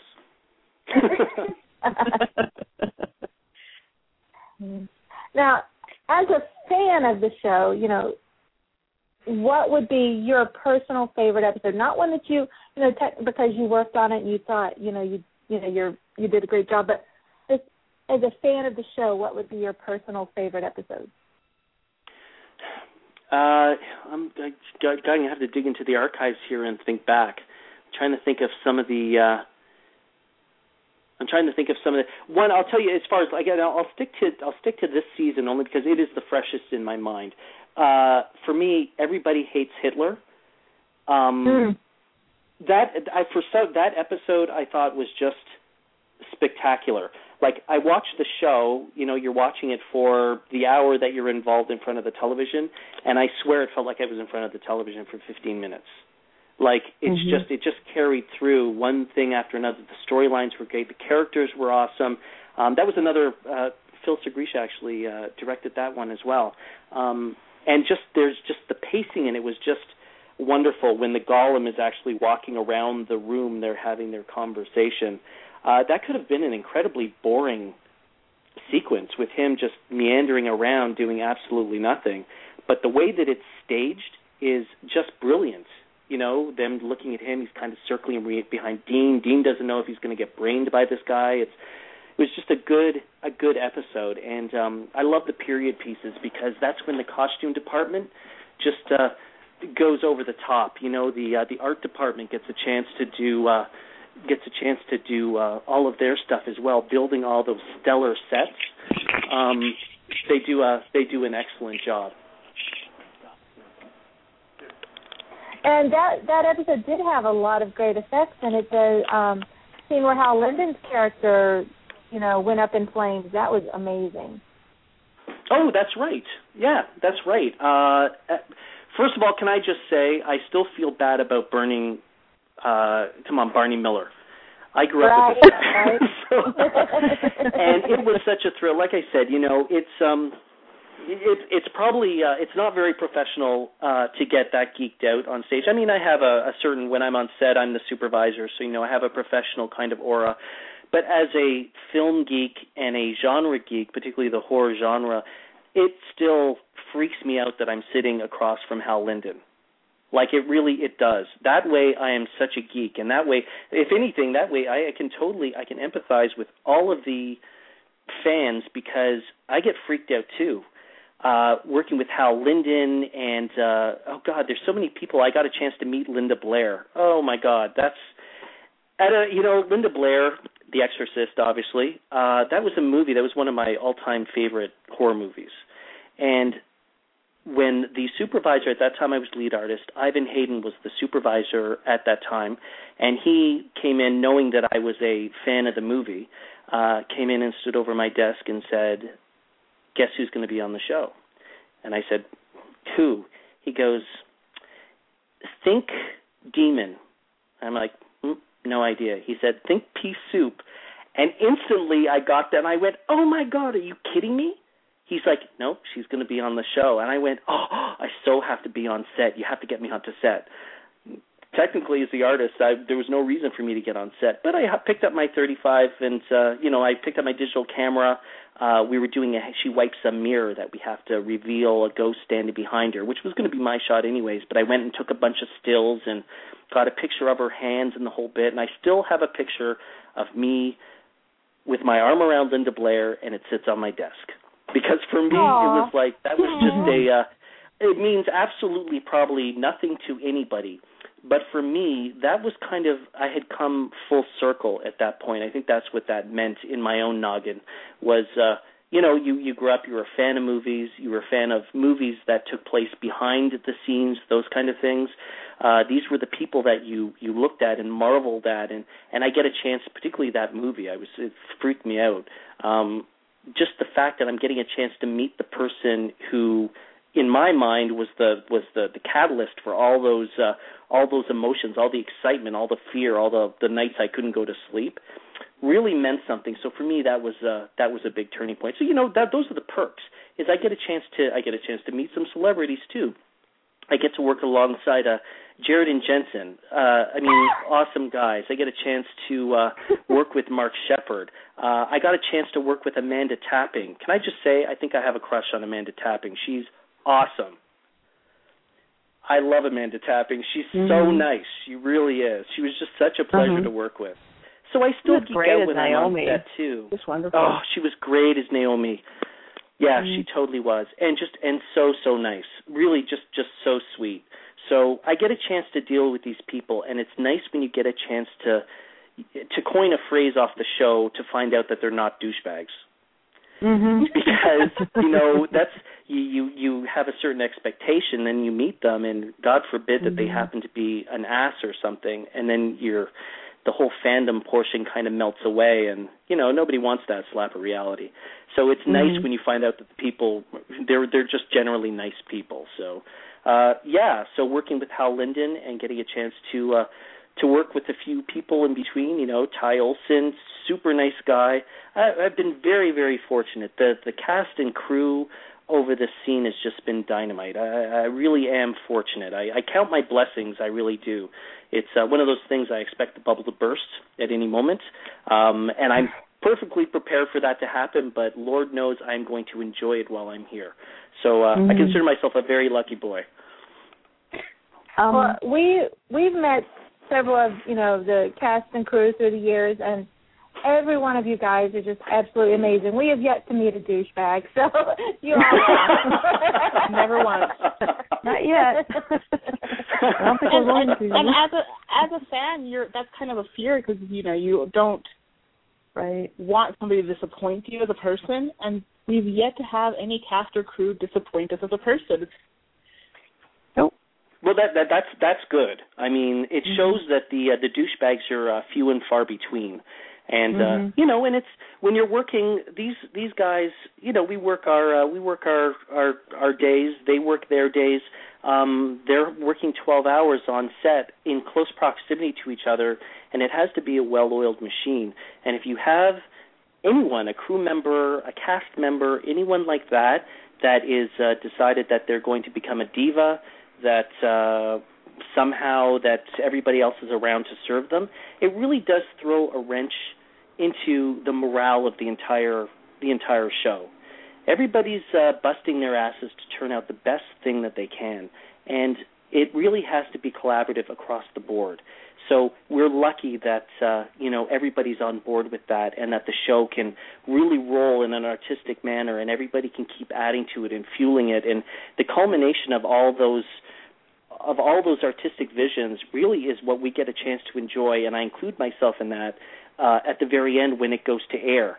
That includes the actors, the set design, the costumes, the visual effects, who am I forgetting? The transport, the actors themselves, the producers, the directors, the writers, everybody. It all comes down to that one final product. It still astounds me that anything happens on the day when they yell action, that there's hundreds of people that have all come together to make that moment happen. Like at that moment that they call action, there is a culmination of so many artistic visions that it astounds me that it gets done at all.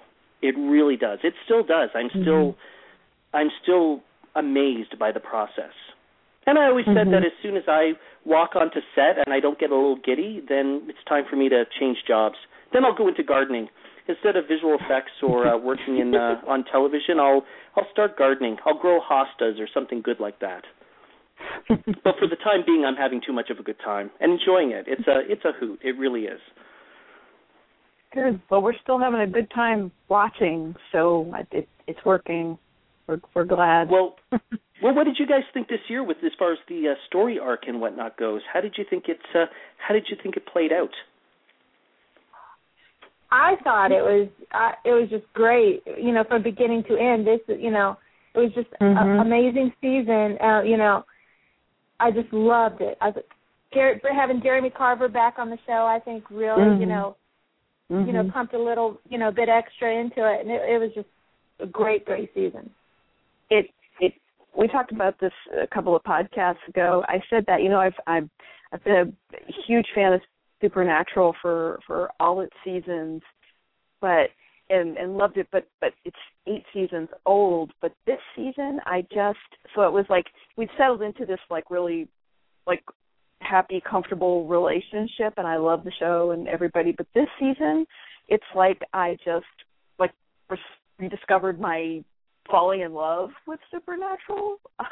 There was just something special about it. Absolutely, I would totally agree. I thought that as showrunner, Jeremy did an awesome job, just a fabulous job.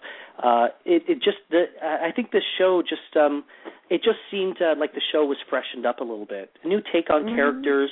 I thought that Misha Collins' character got a chance. He did an awesome job. His character got a chance to grow a little bit, and it's overall. I'm glad that you're happy with the season, because that was my perception too. Again, outside of all of that, besides the visual effects, I'm along for the ride just like you are. Because as the scripts come through, well, I really don't have any, as far as the way the show is written, I have no say in that at all. I mean, as far as the visual effect goes, well, then I have my input, and I have my vision that I share, and sometimes they accept, sometimes they reject, but it's always collaborative, and that's the good part. But I just think that he knocked it out of the park this year. I thought that it came together so nicely. It was a really good season. I enjoyed this season very much. I'm glad you did too. Yeah. We thought that, Supernatural, it had gotten, it's always meant to have been, so things are difficult and dark, and Sam and Dean have had a very rough life, and even though many terrible, difficult things happened this season, there were also real moments of hope and emotion, and we hadn't seen that in a little while. And I just felt like even when things were tough, that there was something good, definitely something hopeful about it. And yeah, it was great. Absolutely. I thought that as far as the way that the relationship between the boys had evolved over the course of the season, both of them were able to play it to the nth degree. Jensen's character. How can you not like Dean? Really? How can you not like Dean? Right. So and Sam's just a great guy, and the two of them together with their individual personalities, that's part of the reason why the show has lasted 8 years. If you had put two people there that didn't have the chemistry, that didn't play as brothers on the show, well then really the rest of the story is going to fall apart, because the believability is gone. And again, I just thought that it played wonderfully this year. One of the things that was really cool and kind of pepped everything up is the Men of Letters bunker. That's turned out to be pretty awesome. Now, what do you think of that set, huh? That is gorgeous. Awesome. Absolutely gorgeous. That's Jerry Wanaka and his vision. That set astounded everybody. You can't not walk in there and just be swept away by the wonder of it all, because it's so realistic. It is as you see it. It looks real, and you have to. I do it. Anybody who gets onto that set does exactly the same thing. They go over to the walls and they have to touch the walls to see if they're real or to see what they're made of. It never fails. And I laugh every time I see, because every now and then I'll do a tour, or I'll bring students in or something like that, and in order to give them a little bit of a behind the scenes look. And I get a kick out of it, because it's never that you see. They know they're not supposed to touch anything, but there's one or two that has to reach out and just kind of touch the wall, just to see, is it made of foam? Is it made of? And usually it's made of foam or wood when it's meant to look like marble. So it's all part of the illusion. But that set, I have to say that set was astounding. The hell set was also beautiful. When they have to go back when Sam is going back to rescue Bobby. When they're down, when they're in hell, that set, that was part of that was a visual effect. There was a green screen at either end of this. The set itself is huge. It was this long kind of curving hallway, but at either end was a green screen, and we continued the set and the curve around the edges to make it look like it was ongoing. But the set itself, and with Serge's lighting, it looked dynamite. It was, and then they, of course, sets are, the Mena letters is probably going to be sticking around, so they haven't taken that one down. However, I believe that the Hell set has been taken apart, and it's one of those things that you're almost sad to see it go. Like, you can't believe that something that beautiful is just going to be dismantled and put away. That's another joy about being.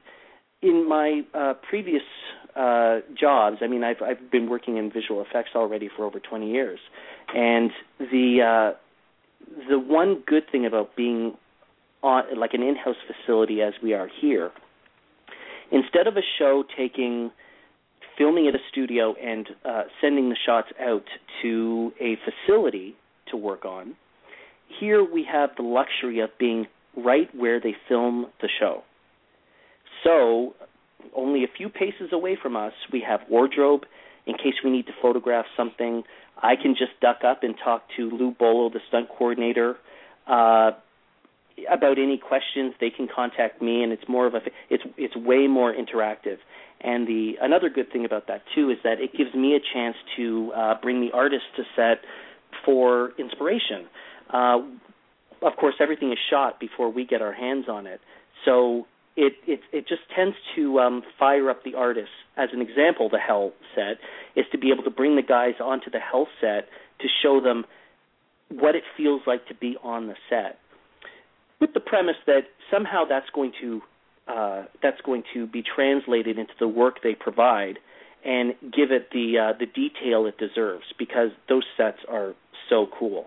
So we are quite fortunate here. That's if I had my druthers after Supernatural has gone its way and has done its thing and has thrilled audiences worldwide, if I had my druthers, I would move on to another show that was an in-house facility, because I dig the interactive nature with all of the different crews, all of the different departments, and the fact that we can interact on such a personal face-to-face level.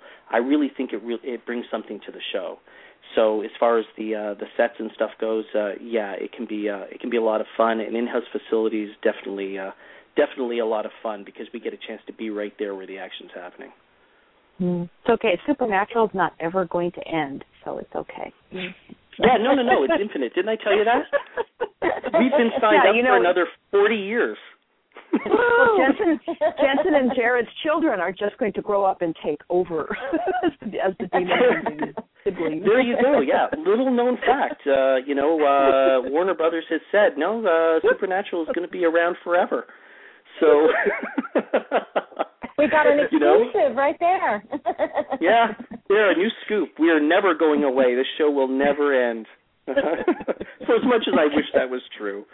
But and at some point it'll run its way, and audiences all over the world in different languages are going to be better off for it, because they got a chance to go on this really incredible ride with these characters. To, God forbid, it's a bit of a sore point when you bring up the fact that it's a bit of a duality, because you were so in tune with the characters themselves. Sam and Dean seem like such real people that it's hard to fathom that they're characters on a television show, and it's almost blasphemous to even broach that subject. But that's part of it. It really is part of the life cycle. These characters are going to be here, and one day they will live on in reruns. And for the people that went along with the ride, they are better for it. They have had a blast, and should they decide to go on the ride again, hey, that's what the Blu-rays are for. So it all works out. That's the magic of television, I think, is the fact that when you see something you really like, you can watch the hell out of it until you're sick of it. Mhm. Yeah. Well, during hiatus, that's what we do. We spend the time going over, our DVDs, Netflix, watching Supernatural over and over, waiting for it to come back in the fall. So. Well, you guys are lucky, because you get Supernatural on Netflix, correct? Yeah. For some reason here in Canada, the Canadian Netflix, we don't have Supernatural. So I have to go into the archives here and grab my old DVDs or some of the shows that we get, and that's how I have to watch them. But you guys are lucky there. At least you have access to that stuff. One day we will, I would imagine. Vinny and I were up in Vancouver actually back in November, and we, pulled out my Netflix account because I'm like, hey, let's watch some Doctor Who, because he hadn't caught up with all the Doctor Who episodes. And I was just totally amazed that Doctor Who is not on the Netflix in Canada. And I'm like, well, I was just you guys had none of the new Who.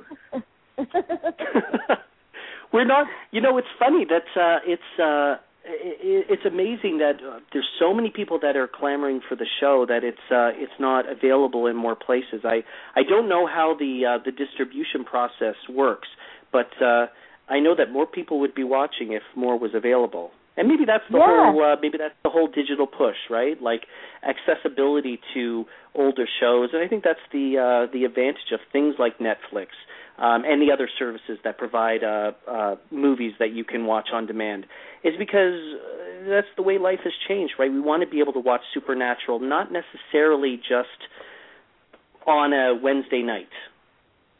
So you would like to be able to watch it whenever, or if you miss it, being able to jump back whenever you so feel like it and watch it immediately without having to, ask a friend or downloading it or something like that. Right. And the network, the CW, they will put the episode up on their website the morning after it airs live. But it's only available for American viewers, and there's so many viewers of this show, international viewers, that it's hard for them because they have no access to that. So it would be nice to have an international way, accessible way, and still keep it legal. Absolutely. And that's part of the exterior portion that kind of hovers around all of the wonderful things that we talk about, all the excitement we have for the show, our love for the characters, all of that stuff. There's this other entity that kind of floats outside all of that. It's the big marketing money machine that is pushing all of this along and making sure it's available to certain people and whatnot. And it's a little bit scary because it is so contrary to the enjoyment that everybody gets from the show itself. And then there's this other big machine outside, which I am certainly not privy to. That takes the show in different directions. It's available here, it's not available there. Who makes those decisions? I have no idea. But, it's the people are just clamoring to get their hands on these shows, and it's really that accessibility that people want. And eventually, you know what? I really believe that's just going to happen. I believe it's going to happen. Who knows? At some point, the next generation is going to be digging up. Who knows? In 2114, someone will be digging up old archives of Supernatural. So, what? I found this show from years ago, from the Dark Ages, when they actually had actual television instead of holograms, and it's an actually really cool show. You should check it out. It's on Netflix. So, hopefully that's the way that things will go. Is it really the accessibility? It's people want their entertainment, and once when it comes down to the actual fan base, this is the show and these characters, because of the brilliance of the actors who play them, they are as real to people as anyone else. They carry all the same emotion. You empathize, you sympathize, you cry with them, you laugh with them.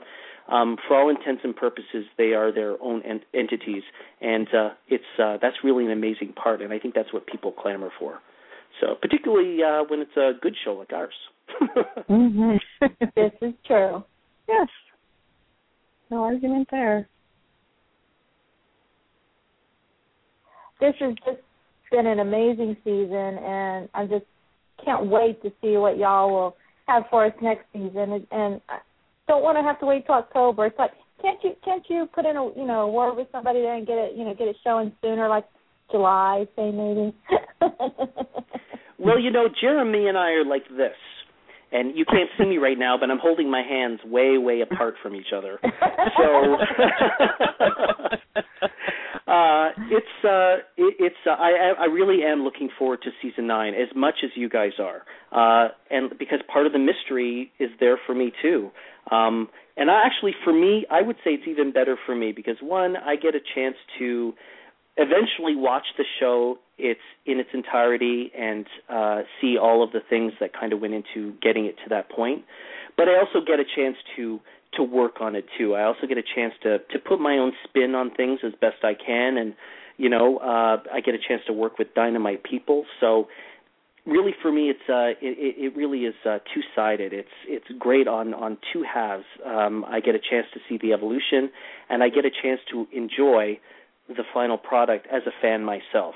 So I can't complain about that. I think I have the best job in the world, actually. So that's a good thing.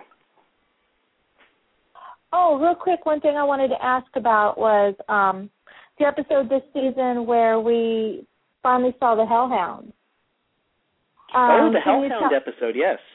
Yes. Can you tell us about creating the Hellhounds and how you came up with the look for them? Absolutely. The Hellhound, there was a few things that actually they changed a little bit in the evolution of things. Because, again, because of our short turnaround on the show, something as elaborate as a quadruped, something that's walking on all fours, that has to be living, that has to be breathing, that takes an incredible amount of time and just an incredible level of artistry within that big amount of time in order to pull that off really effectively. So there are certain shortcuts that we have to take along the way in order to be able to meet our deadlines. One was, as far as the model goes, the model is a modified dog model, which we had actually purchased for the show. There just wouldn't have been enough time to be able to get the model, build it, rig it, the whole bit. However, using an existing quadruped, we could pull our points, we could modify the dog, we could sculpt it to a point that and accelerate the process of actually having a physical dog available to us to animate. So that was the first thing.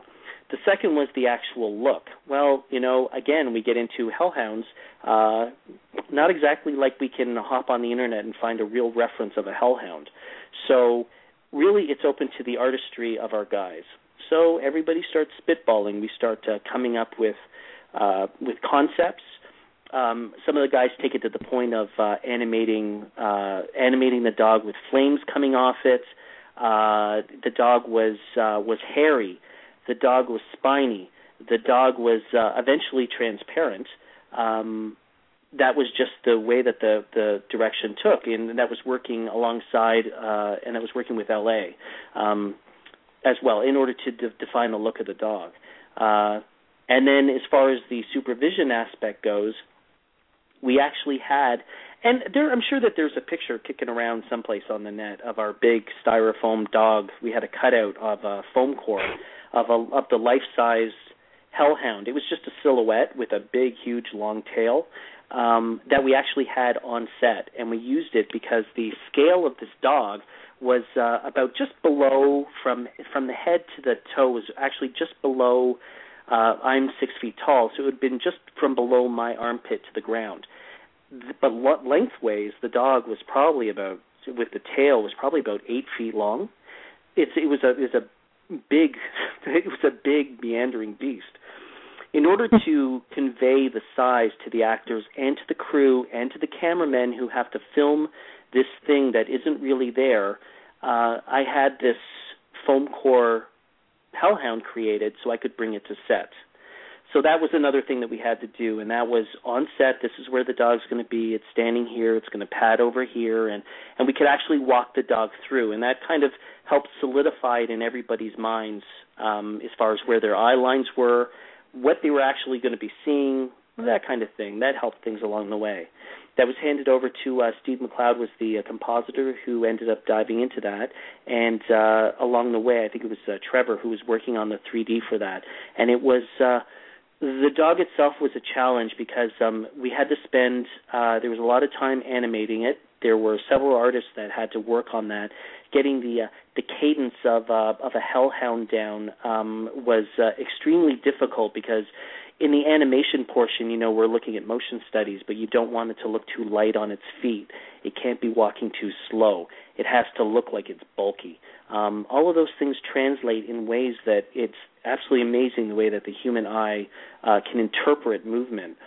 Here we have this invisible dog that's plodding along, but there's enough distortion in the background, even though it's transparent, that you can totally read how it's walking. We had to adjust walk cycles. Eventually the dog got docked.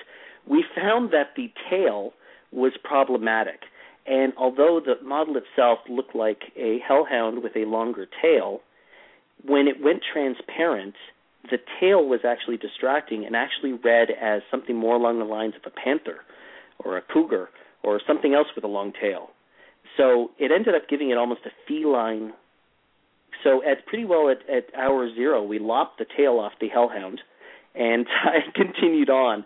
So the evolution of that was probably one of the more, I'll say that was actually one of the most difficult shots, and used up the most resources in order to accomplish that. There were things that, like the rig, when he's Sam is slicing the dog open, there are things, there are times when I wish that I could step back and say, no, let's do it this way. That's one of those times. I really, with the way that we had the model built and the whole bit, I really think that if at any point over the course of any of the seasons, myself as a supervisor or lead artist fell short, was really in that final sequence when the dog was coming together. I really think we could have pushed that a lot further. But the task of creating the dog to begin with was daunting, to say the least, in the amount of time we had. And by the time it came together, we had everything shot. And I'm actually happy that in that case, I think less was more. Although I wish that we could have gone back and shot things a few other ways to really highlight the dog. At the time, I think it was the right decision to pull back a little bit, because it gave us more time to work on the dog itself and actually help, solidify it and anchor it into those scenes. So the hellhound was a challenge. There were this invisible thing walking around leaving footprints.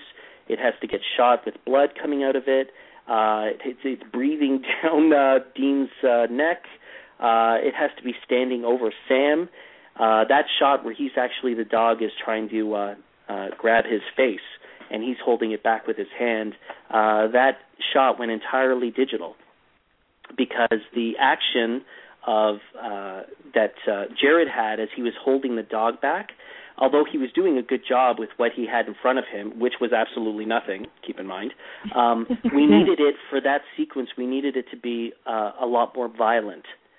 So we separated out the plates. While I was there, I had made sure that we had separated out all the plates, meaning that we had a background, we had Sam, everything could be isolated.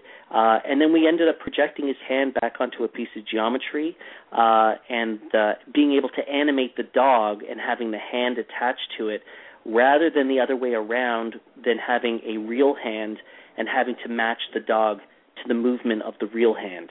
Because then it would have taken something a little away. It wouldn't have been as violent. So that way, as far as those shots go, I would say that those were probably some of the most challenging shots that we had done. I think that it's, overall, I was very happy with the look. But, geez, everybody, that's one of those things that, God, I wish that if we had, give me another week. Give me another week, please. But you know what? They're just going to not air a show because I want to work on a hellhound a little bit longer.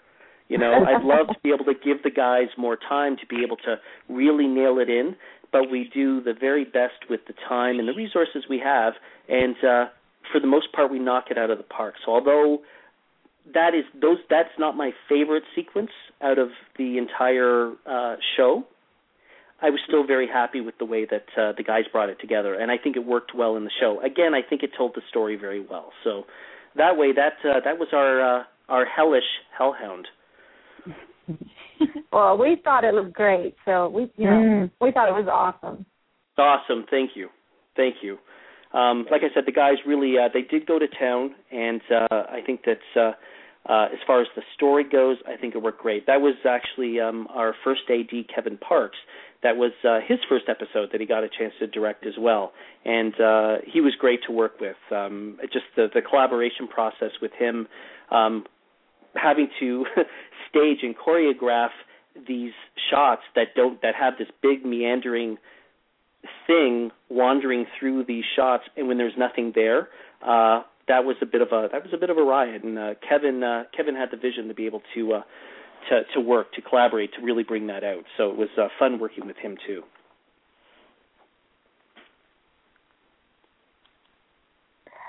Well, I noticed we're live show's almost over. Got about 5 minutes left in the live show, don't we, Susan? Yes. Yes, we Has do. it been 2 hours? Yes, it has. Just about. It always goes very fast.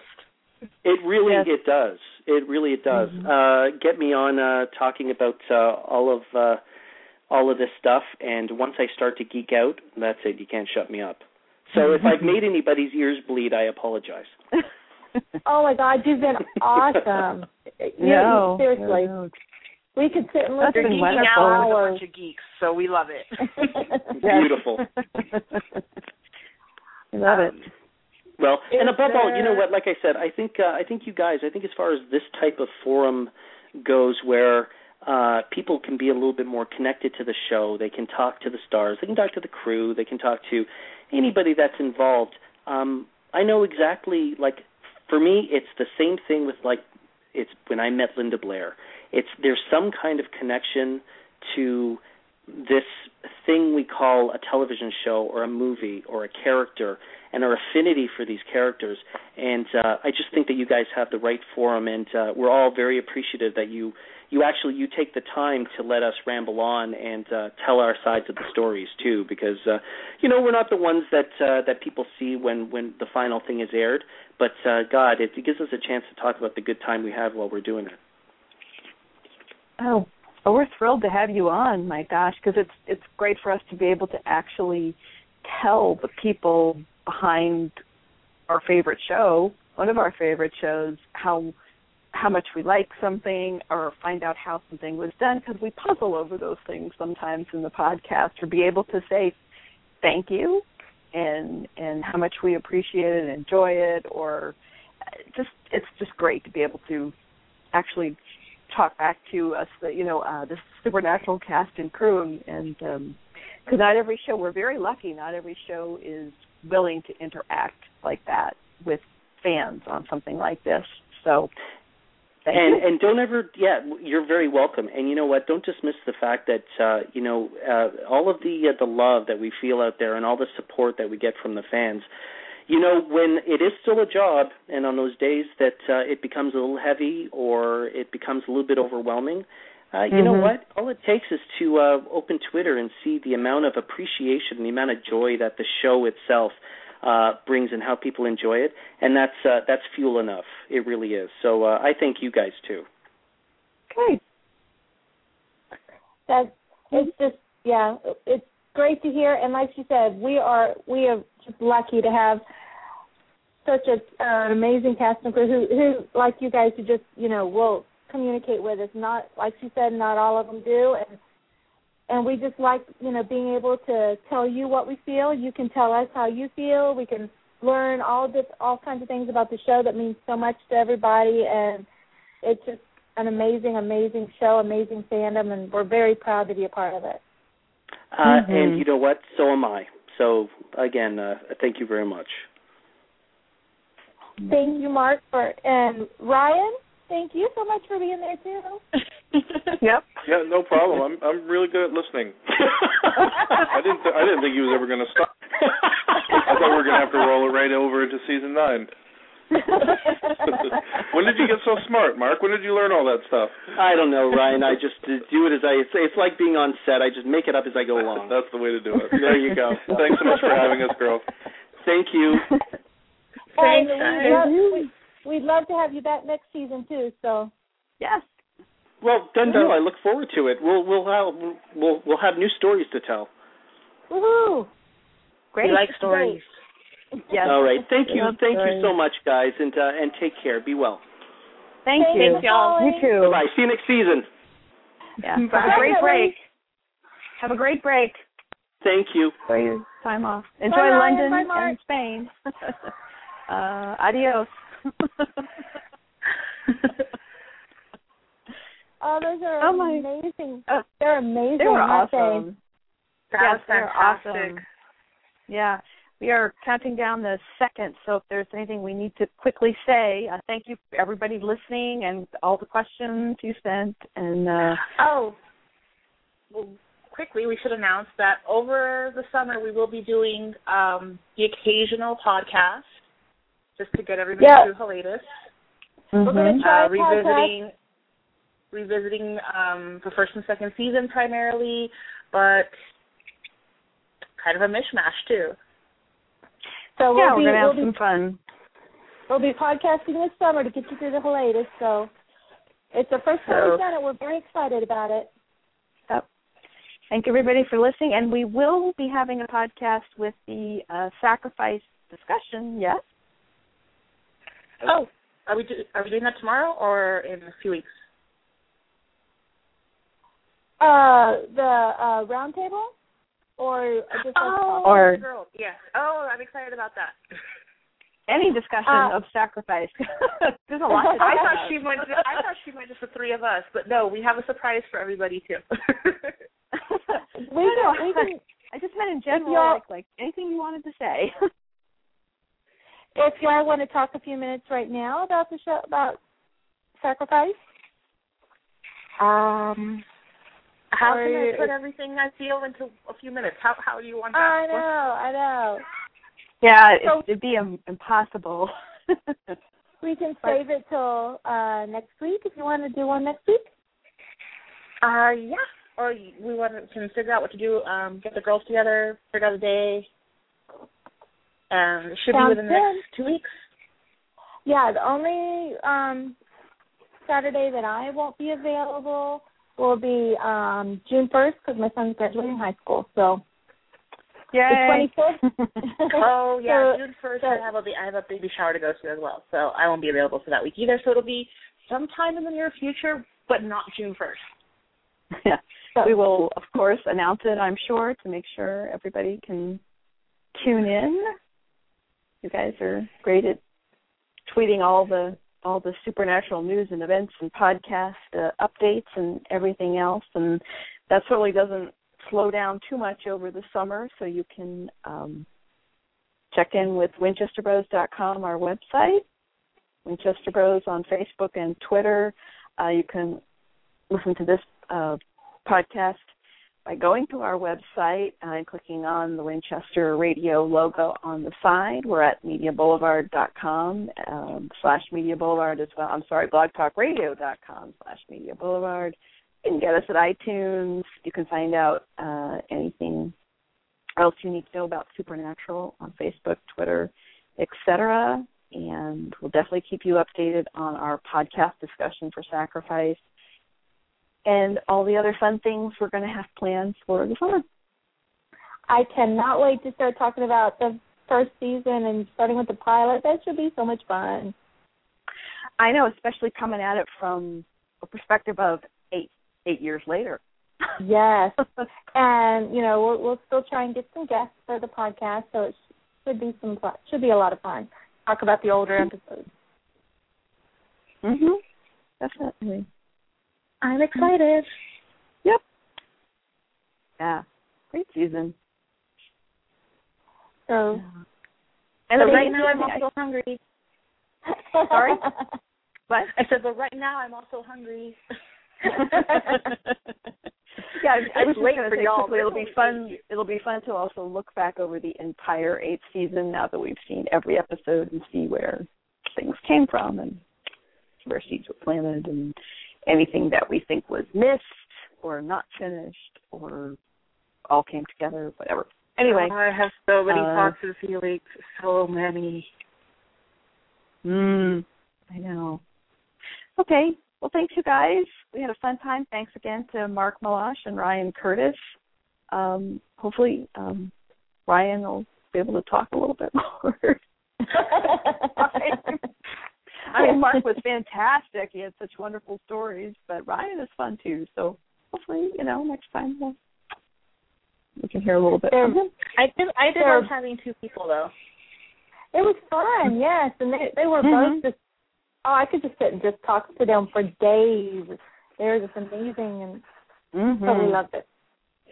And Mark mentioned, and Becky and I have seen it, but the trailers that they work out of, they're not kidding. It's just a little trailer. Teeny tiny. I mean, the work that they produce out of these is fantastic. Yeah, it's not. It's exactly like walking to some kind of lot and being like, oh, trailer right there. It's just standard size. And so the work that they produce out of it it's mind blowing. Yeah, the trailers basically have 2 offices in them, and they just work out of each one of those, and they're little bitty offices, and yeah, they're awesome. They get so much work done out of such a little bitty space. Wow, so they get even more. Impressed by them. Oh, it's even more amazing. It really is. It's phenomenal what they can do with that. All right. So I guess we're good. It's dinner time. and until next podcast. Yeah, maybe possibly this coming Saturday. So we'll keep you all up to date to let you know. We'll keep you posted. Keep an eye out on Twitter, Facebook, our website. And that's it. Thanks, everybody. Thanks, everybody, for listening. Yep. Good night. Bye.